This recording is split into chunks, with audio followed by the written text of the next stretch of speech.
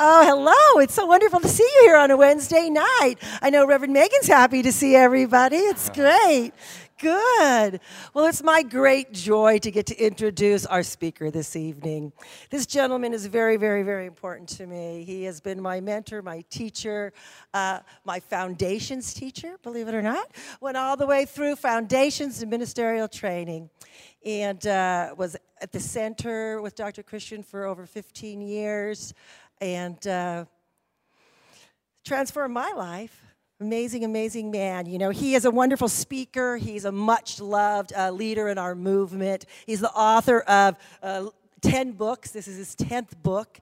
He is a father, a husband, and an amazing minister and speaker. It's my great joy to introduce to you Dr. Christian Sorensen. Hey, all right. Woo. Thank you, Rev Deb. Woo. 15 years. It's like we did a lot of life together. That is a lot of time, and such a joy to be here in your house, in your home, and just thank you very much, and thank you, Megan, Reverend Megan, for having me be part of your Wednesday evening. And then Amber. Oh my goodness, how beautiful, man! The wind beneath God's wings. That's pretty cool. I like that. Anyway, it's really a joy. It's a lot of fun. I haven't been here since February, and it was really cold. There was snow in your mountains in February, which I'd never seen before. And actually, it's really fun to be here in the sun because as of a few hours ago, I hadn't seen it for several days hanging out at a Silomar. It's like... But it's been a lot of fun calling home where it's 110 and going, oh, I got to wear my coat here. It's misty. It's overcast. And it's been great. And friends from Asilomar, it's fun to see here. We've been having a great time. As you know, since the 50s, Ernest Holmes was bringing people to Asilomar for a conference to hear him chat and give his sermons by the sea. And Reverend Chris Collins has carried that on, and it's going on right now. So they let me out for the night, and it's fun to be here. And to be able to share with you from my new book, Living from the Mountaintop, Be the Mystic You Were Born to Be.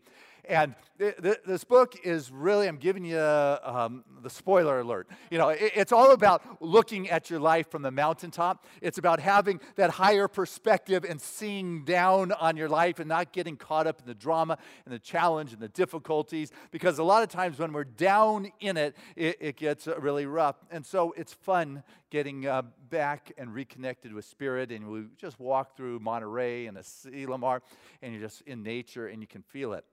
But I want you to recognize how fortunate you are to be able to get out into nature so easily, because where I come from, down in Southern California, people just don't get outside like they used to. I think our generation, the boomers, were probably about among the last that used to get out in nature and play, go backpacking, and do those kind of things. And I think it is kind of waning a little bit.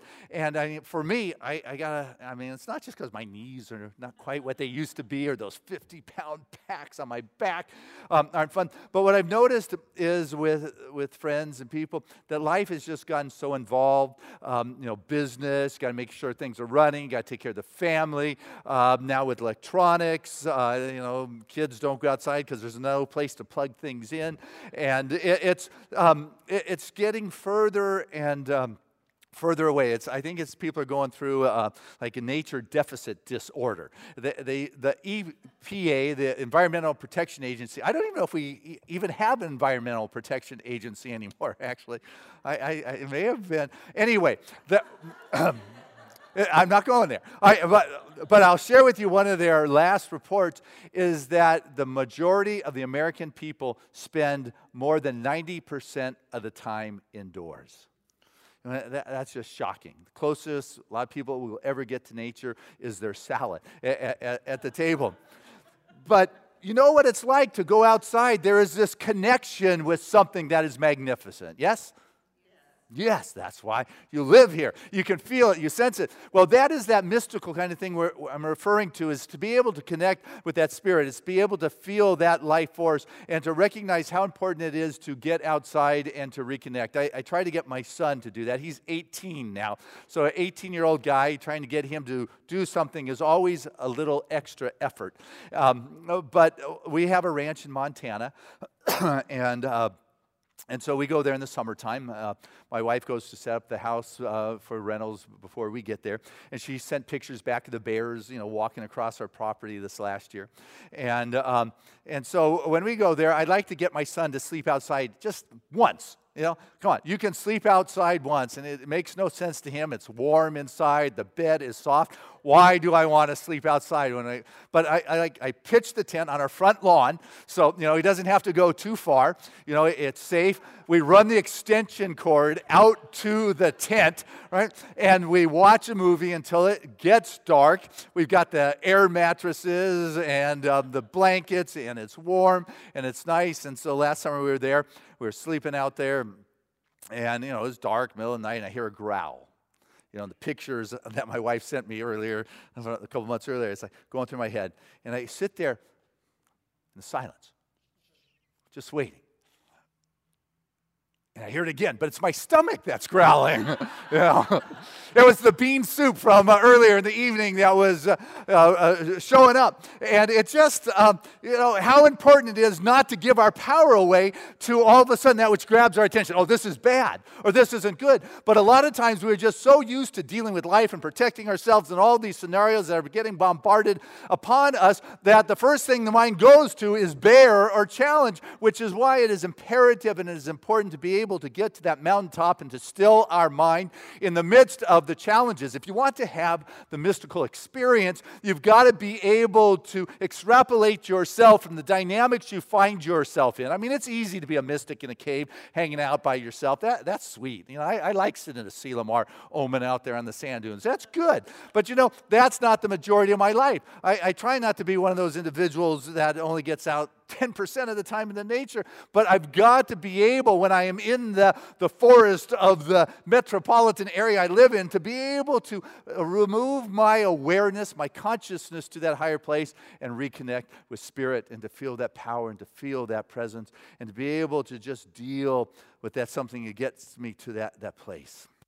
That mystical, it's magical. It's wonderful. That's why we do the classes with Rev Deb and Megan and the other practitioners around here, so we can get to that place where we can connect with spirit and feel the presence and know that when life calls upon us, we can step into the dynamic of the time, not with fear, not thinking it's a bear out there, but I can go to that spot. I want to share with you, since you left it here, the first page from my book, and I'm just sharing it because I get a kick out of it. I haven't read this in a while, but it's kind of describing what the mystical experience is. You watch a good movie like James Bond, it starts with action. So how do you start a book on calm and peace, with action? And so I thought I would try to describe a mystical experience to you. And so this is what I wrote here. I said, the mystical experience can bring a joyous surge and thrills and electrifying waves of life and pulsing and tingling and elation, a jubilation through the body, a trembling with intensity. The mystical can lift you by the rapture of a fire in your spine that is so hot you can't even tell if it's cold outside your skin. It's as if you're Alice in Wonderland, growing large or shrinking small. There's a heightening of your senses, and the smells, they become acute, and your ability to hear becomes extraordinary. One might say even otherworldly. The music of the cosmos, the celestial choir, the hum of the divine, the wisdom of the ages fills your soul, and all in a time that it takes to blink a mystical eye. You can feel the full spectrum of shapes and the history of everything you touch. Your emotions can terrify you in moments of elation like this, and beyond description of anguish and delight and sorrow and enrichment. Past patterns of remorse and guilt can be blown out of proportion and then instantly dissolve like a sugar cube in a glass of water. You might experience uncontrolled movements like shaking and trembling as the energy centers of your body begin vibrating and pulsating at an amazing new and higher frequency. Your body may experience an opening of the flow of life through your spine, removing any and all blockages and bringing up all sorts of images and emotions. Perhaps colors fill your awareness, moving from lower vibrations of the earth tones to the brightness that is beyond the colors you have words for. You're absorbed in the luminosity of light itself. Everything your eyes perceive begins to just glisten as if their revelations are being revealed. Past lives are understood. Images of sacred sites never visited become familiar. And in a blink of this great universal collective subconscious is revealed and understood more clearly than you could ever have imagined. The mystical transcendence of the self-awareness will move you beyond the emotions into a state of calm equilibrium with a sense of life itself where all is ever available. Wow, yeah. People have told me it sounds like an ayahuasca trip. But then what do you do with that? I mean, that's great, but now what? You know, so you get there, and so it's not about just being in that blissful state, and great. And what good is that going to do me? And so that's why it's important to come down off the mountaintop. You've got to get to the living from the mountaintop is meaning you're living from there, but you don't have to stay there. You can't stay there. You've got to return with the revelations and the insights and the awareness that you're dealing with these other energies, these other possibilities, these other expressions that may not be seen by the first fearful thoughts that are projected into your field of awareness by the news or by the friends or by the headlines or by your own mind that says it's a bear that's out there. You know, there's a story I love from my book. It's in the 9th chapter, and it's about this just this mythic Kodiak bear. He was just this enormous beast, just legendary, mythical, mystical. I mean, very few people ever lived to be able to tell the story about this bear. He was feared and revered. He was just enormous in size. His paws were the size of tree branches that could just tear through granite. His roar could be heard across continents. His hair that just glistened in the eyes could just penetrate your soul. But there was a story that was told that if you had the courage enough to rub the head of this Bethman, that your life would be blessed forever. But if you got close and all of a sudden the trepidation set in and the fear kicked in, he'd devour you. His incisors would rip through you like they were nothing at all. It's like that fear, it's not because he was afraid of you, it was just a sense of your bad perspective of who he was that really ticked him off. And so really, very few people ever ventured to try to rub this guy's head. Like, why bother? But this one guy did. He read the lore and the legends, and he figured out where he was, and so he got his backpack. Must have been the last of the boomers, you know, and he headed out to the Arctic Circle and spent seasons looking for this guy. And he knew that defining moment would come, and that he would have to look into the eye of that Kodiak bear. And he was down one morning washing his hands and his face in the glacier runoff, and he looked up, and there, just across the stream from him a short distance, were the eyes of that mythic creature looking at him. And it was in that moment he had to decide what he was going to do. What would you do? You know, see, all your preparation, all the classes, and everything that you have taken to this moment has led you to this moment of scratching the head of that Kodiak. But you still have to take that final step. It may have prepared you, but unless you take that final step, it's done you no good. And so you've done your work and you've done your classes and you've gone on to the advanced classes and the practitioners. You've been coming here since 1962. You have done your work. But I'll tell you what, you're going to come to that point where you're going to have to look into the eyes of that greatest thing that you fear. And are you able to take these spiritual principles that you know are true from the mountaintop, from that cave where it is all quiet, and rub the head of that Kodiak? Are you able to do what it takes to move through that fear? And then I'll tell you one other thing that will really tick you off, at least me. And after you have done it, it doesn't mean that you're not going to have to face that Kodiak another time. Just because you have faced your greatest fear heretofore in your point in your life, it doesn't mean that you're not going to have any other challenges the rest of your life. Are you in relationship? That should raise a few opportunities to practice in a deeper way. You know? Are you walking in this world and reading headlines and having your soul ache? These are opportunities. And so a Native American saying is, it is only in the still waters that the reflection can be seen, discerned clearly. Only in still waters can the reflection be discerned clearly. Still, not confused mind, not fear. Should I rub the head? Should I not? What's growling outside in my world? Where's the challenge? I've been to the mountaintop. I know how good it is. But if I can have that higher view, I can realize in this spot, in my road, in my path, is this challenge. Is my soul lesson, is my experience. But from the higher perspective, I can see I'm going to come through that. There's another spoiler alert. You are going to make it.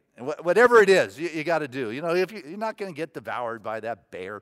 You know, you get to that point, but you've got to calm your mind from the anxiety or the anxiousness or the challenges that are out there.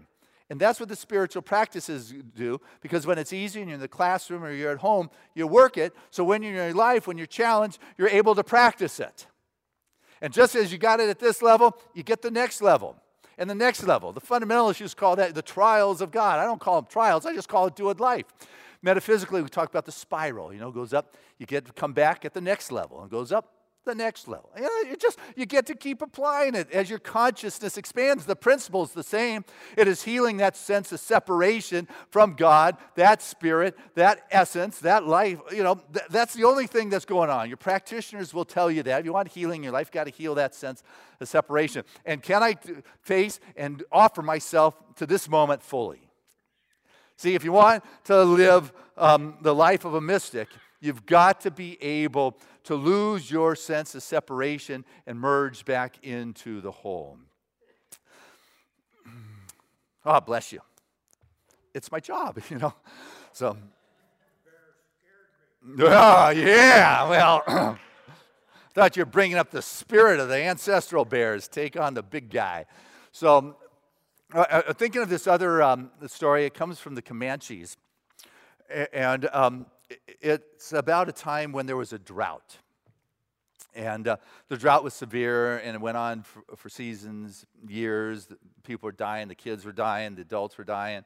And, the elders would go up to the mountaintop, and they would pray. And there was this one little girl who hadn't died yet. She was holding her doll, a beautiful doll. It was really her like an image of herself, her sacred sister. It was just, it had the beaded necklace, the beaded shoes or anklets, the blue jay feathers, and it was like her comfort because her mom and dad had died in the drought. And she would sit there holding this and watching the elders go up, and they came back, finally, the elders from the mountaintop, to the people of the tribe, and they gathered, and they said, and the Great Spirit spoke. And the Great Spirit said that we have been taking from this land, we have been taking, and we have been taking, and we have been taking. And what the Spirit is angry at this point, and is asking us for this drought to end, is for us to share our most treasured possession. And so they shared that with the people of the tribe, and people went back to their teepees, and the archer said, must not mean my bow. I mean, come on now, I'm an archer, I can't be talking about my bow. And the medicine shaman said, gosh, that's so right, but I'm sure he's not talking about my herbs, I mean, come on, I'm a medicine guy, not my herbs. Mom said it can't be the sacred blanket that I held my child in, and it went on like this.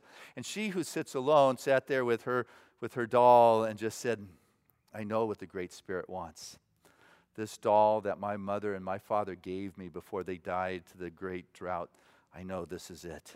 And so that night, as everybody was asleep, she threw her sleeping blanket off of her, and she took a lit stick from the sacred fire, and she climbed up to the top of the hill and arranged whatever sticks or the rocks that were there, and she lit the fire. And And so as the fire caught in flames, she started to cry and just remembered her mom and her dad and their love and the family. And she presented her doll to the fire and watched it burn. And the guys who came down, the elders, said, and when your treasure possession is, you share the ashes of that to the four winds. And so as the fire died down in the early a.m., she who sits alone took the ashes of her beloved doll, and she spread it to the four winds. And she was tired, and she just went ahead and fell asleep after that. And in the morning, she awoke, and the sun just kissed her face, and she kind of came to, and she went to look at the fire pit, where her doll had been burned. And as she was leaning over, she saw in the center of the fire pit a blue jay's feather. And she bent over to pick up that blue jay feather as if it was from her doll incarnated. As she was lifting it up, the first drops of rain fell upon her face. And when she came down back to her people, they were filled with joy. And they renamed her She Who Loved Her People. But that is the magnitude in which we have got to play with Spirit. We have got to be willing to share that which is our treasure. We have got to be willing, if we're in partnership with God in this life force, I got to be willing to give all of me. I got to be willing to stand up here and just, okay, Spirit, use me. I've got to get myself out of the way. If you're going to show up in your life and in your world where people are stuck or they're attached to their position, or this is the way it has been or has always been, I'm going to defend this way, this is what the headlines say, and they're doing that, what you've got to do is come from that place. I'm willing to give of my treasure. I am willing to be that transparency for that presence of God to come through here in this moment, and I'm going to transcend the fight that is here. I'm just going to listen to what Spirit has said from that high place and know that there is a way through this stuckness, and you can do, and you can create, and you can love, and you can express at the full expression beyond what your mind can think of, because we are coming from the mind, and mysticism is not about the mind. It is about the heart. It is about the soul. The mind cannot grasp what I wrote about on that opening page. It's just, really, how can I understand all those? It's not. It is a soul experience. And she who loved her people loved them so much that she was willing to give up what her mind said was the greatest thing that she had in her life. Are you willing to give up your position for something greater to emerge, or can it only go as far as you are holding on to? You're the one who's got to say, you know what? Okay, Spirit, use me here. Yeah. I've brought it this far on my own, but if we're going beyond here, Spirit, let me be the wind beneath your wings. I'm turning it over to you. I've got to trust something new. I got to be willing to trust this, not try to hedge, because I'll tell you what, Spirit knows you. You try to, hide your hand from the world, but you can't from Spirit. And life will reflect that back to you. That is how it works. There was a guy who was driving his son in the back roads in the country, and Sunday afternoon, and he drove through back roads, country, nobody's out there, the red light. Stop sign, red light, I don't know. But either way, the kid in the passenger seat, hey, Dad, my teacher said you're supposed to stop at red lights. He said, don't worry, it's the back roads, it's Sunday, nobody sees us, nobody's out here, don't worry about it. And then when Bobby was 12, his mom took Bobby to the movies. And she said, hey, Bobby, just by the way, if anybody asks you, just tell me you're 11. I bought you a kid's ticket. Not that any of us ever did that with our kids, but she just said, I bought you this kid's ticket, and anybody asks, you're 12. And then, Bobby was 16, heard Dad talking to the tax guy one day around tax time on the phone. Said, yeah, Charlie, forget what I ever told you about that investment. There's really no record of it. No need to, pay the taxes on that. Nobody knows about it. It just let that one go. Then 18, Bobby goes off to college. After the first semester, a letter comes home. Dear Mr. and Mrs. Smith, I regret to inform you your son Robert has been expelled from the university for cheating on his tests. And Mom cries. Dad says, how could that happen? And they talked about, how could you have done that? You've been brought up in a good home. We have shown you the good ways. We have loved you. How could you have done such a thing? Life is a reflection back. And when you're caught up in the drama, how could you do it in the pain? But you get a little bit higher up on your mountaintop and you're able to look down and you can begin to see what causative factors have played into something. And you also can begin to see where it's going unless you make a shift. Because when you catch a vision of what is forthcoming, you can decide, you know what? I don't need to go there. See, the psychics are able to predict what's going to happen because they're reading energy. So on the psychic level, if somebody threw a baseball at your window, heaven forbid, God watches out, but the psychic would predict your window's going to burst. It's going to break, and it breaks and go, wow, how'd that happen? It's all on the energetic plane. But the mystic is different than the psychic. The psychic operates on that subjective plane, according to Ernest Holmes. It operates in that realm of the energy realm. But the mystic is a transcendence. It is able to transcend in a vertical way and see all possibilities and allow any one of those possibilities begin to take form in our life. And at any moment, the mystic can say, hey, that's not going to happen. And somebody can put their hand up there and stop the baseball that the psychic would never have seen coming because they're dealing with the unfoldment of the energy they see, where the mystic is going directly to the presence of God, where in that infinite realm are infinite possibilities, and what Spirit has in store for you is greater than that which your mind knows or the energetic patterns that have been set forth thus far in your life. So you can have your body heal in amazing ways. We have all heard of bodies just becoming miraculously healed, cancers dissolving, diabetics no longer needing insulin. I had my first church in Ventura, not unsimilar to this, with the downstairs magnificent teen room. It's where we held our plays and our social meetings, stairs steeper than yours. And our junior church teacher one morning was walking down down the stairs to her kids, and we had different rooms, so there were a bunch of kids, and she tumbled.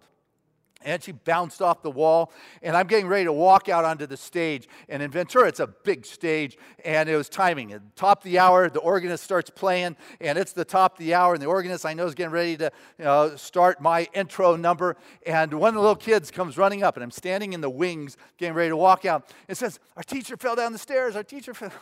So what do? I got hundreds of people waiting for me, or I got kids. So I go to the kids. They can start without me, I guess. And so I go down there, and Marcella Ware, she had stumbled down the stairs. She broke her arm. You can see it. It wasn't pretty. Bounced off.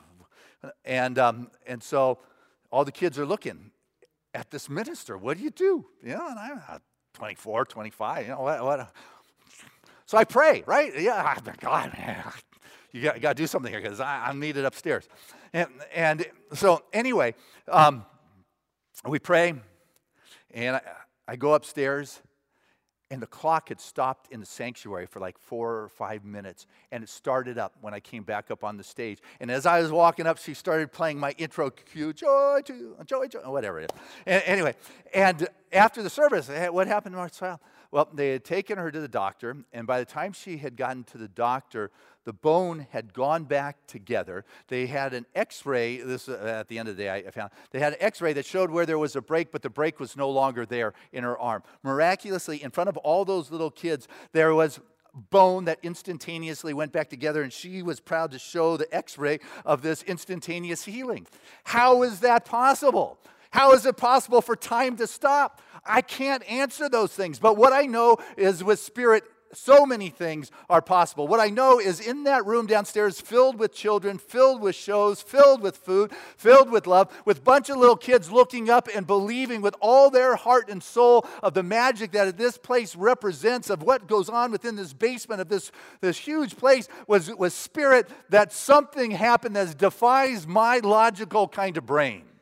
But when you're on the mountaintop, you're not stuck in that challenge of that moment. There is something that is able to see and to trust that Spirit and greater possibilities that are in store and waiting for you. But you have to be able to remove yourself from that growling stomach. You have to remove yourself from the fear of scratching that guy on the top of the head and know that with Spirit all things are possible, that a body can heal, that growth can dissolve, that relationships can become magical and juicy and wonderful again, that abundance can flow flow beyond the constraints of what I'm trying to hold on to and protect. If you're trying to protect something, you're not growing. Oh, I got to protect my asset. Well, I got to open up, because how did I get that? It was through growth, through expansion. Am I open to the greater expression of spirit here that is beyond my fear, my constraints, and what it is I know? I'm no longer going to defend my position, because a lot of times that position has been fed by the headlines. And those headlines are scary sometimes these days. War possibility. Who knows whether news is even real? The sky is falling. Alien invasion. Viagra recall. It's just scary stuff out there. You've got to learn to be able to have a higher perspective and be the conduit for God to show up in a world that is living with massive headlines that don't support the kingdom of God or the Garden of Eden. But I got to tell you, there is plenty of good things that are going on. I'm sitting here on a Wednesday night with a lot of you, and I know there is love, there's possibilities, there is good in this town that is happening. It is a light that is shining forth from here. I'm hearing stories of individuals that are making a difference, that are saving lives. There is more good going on than bad. But what is your head focusing on? You need to get up on that mountaintop.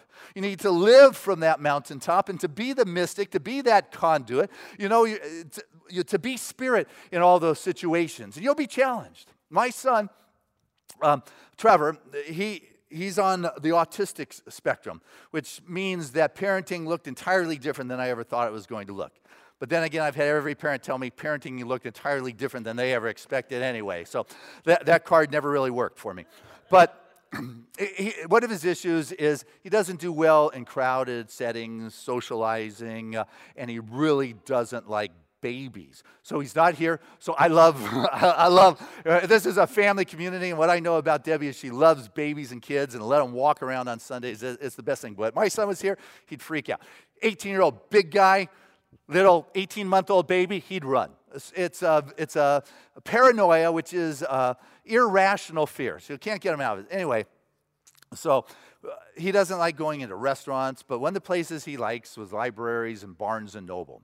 Barnes & Noble was the place I could take my son. I'd sit him down in front of the magazine rack, and he would take his allowance and figure out which magazine he would buy. He'd only want, the $20 yacht magazines, those thick, glossy ones. And I would leave him there in the store, and I'd get him settled, and I'd come back, and there'd be these pile of magazines that he'd been looking at, and he didn't quite put them back. And as he relaxes sometimes, because he's a lot of tension walking in the store on, baby alert, when he relaxes, he starts to babble a little bit. And, so you can calm him down, read. Anyway, so I sit him down, and I go look for a book, whatever book I'm looking for. It's one of those things ministers do, and metaphysicians, you guys. And I'm out there, and I hear his babbling, and he doesn't really modulate. He just has one sound, and it's loud. And so I come running from the other end of the store, and I come into the magazine aisle, and I see him sitting at the end with a stack of magazines, babbling with such joy and elation and freedom. And everybody's sitting on the bench just looking at him with this vibe. And now they're looking at me. And I want to shout, "Trevor, quiet!" But then all of a sudden, it just hit me. I'd be like betraying my kid. He's there having a good time, and people are throwing this vibe on me. And it's like, all of a sudden, if I embarrass him and I put him down, it's like I'm the one person he really trusts in that store. And am I really going to squash him in front of all these people because they're having a hard time with it? And so it was in that moment I walked down there, and I just got down on the floor with him and sat down and patted his leg and said, "Hey, show me what's going on." And it was in that moment that he just relaxed. He stopped babbling, and it was all okay. If I yelled, he would have escalated, and that would have been But it was somehow in that moment, I was able to transcend my natural position of wanting to appease everybody who was upset with his behavior, and in the meantime, belittling my kid, and who knows what I would be doing to his psyche. It's like, but only when you have been to the mountaintop enough times and that you are able to familiarize yourself with it, that you are able to know it and feel it, even when the headlines aren't right, even when you're in a moment and everybody's throwing that heavy vibe at you. And so really what this is about is bringing this into your world. This world has enough people being cops and police and living with fear and constraints that it needs those that bring a vision. Part of being a mystic is a visionary of the possibility that is greater than what the verdict, the prognosis, or any of those things. Those are the result of the psychic reading of the energy. This is what's going to happen if things don't change. But you're the bringer of change. Do you get that?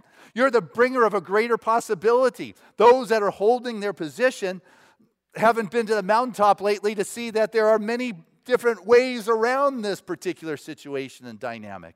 And so I can keep talking. I got a whole bunch more stories, but you know what? I've talked a lot longer than you had asked me to. So I guess I should be wrapping this up with you brought sleeping bags. Keep going. One more story, or should I call it quit? One more? Okay. Let's see. Which one do you want? Here's a good wrap-up story. Here you go. So here was this. This was an apprentice, disciple, student. That's the name. Here was a student studying in a monastery, with a great master teacher, and and it's just taken him a lot longer, But finally, after all these years of 10 years of study, he finally said to the master, I'm ready to go to the mountaintop. And I'm committed. I'm going to go to that mountaintop. I don't know how to get there, but when I get there, I am going to stay there until I receive enlightenment or die. The master teacher looked at his student and said, yes, my son, I too get you're ready. And said, bless you on your path. Good luck. And so the student headed off into the mountains and headed up the mountain, and the path got thinner, and he was determined to find enlightenment. And he's around the bend, and it got thinner, and the precipice looked further down and farther away, and it's like higher and higher, and it was just wondering. And he saw an old man walking down this path, and he looked at this guy at a distance. As he got closer, he could see his weathered skin. He was kind of older, tattered clothes, carrying a big old pack over his shoulder, and he's coming down. And as he got closer, he could see the wisdom in this man's eyes. And the kid was kind of not lost, just tired. I know. But he said, hey, old man, what is enlightenment?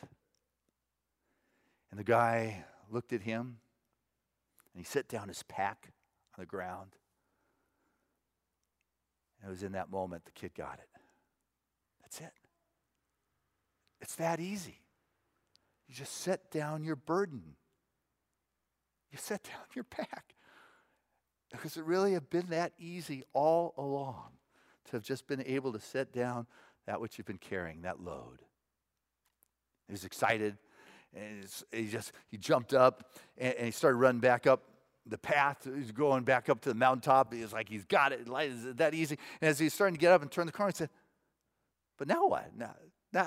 And he said, looked back down and saw the old guy down there. He said, hey, old man, so now what?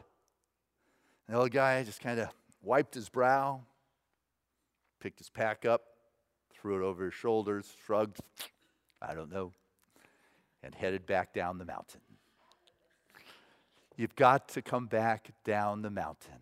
It's nice, these spiritual principles and platitudes and mystical concepts, but unless you take it into your world, into those areas that matter the most, those that came up for you tonight, applying it there in your world, it's going to do you no good. You can live from the mountaintop, but to be the mystic you were born to be, you've got to return to our world. God bless you. Hey, Amber, thank you. All right.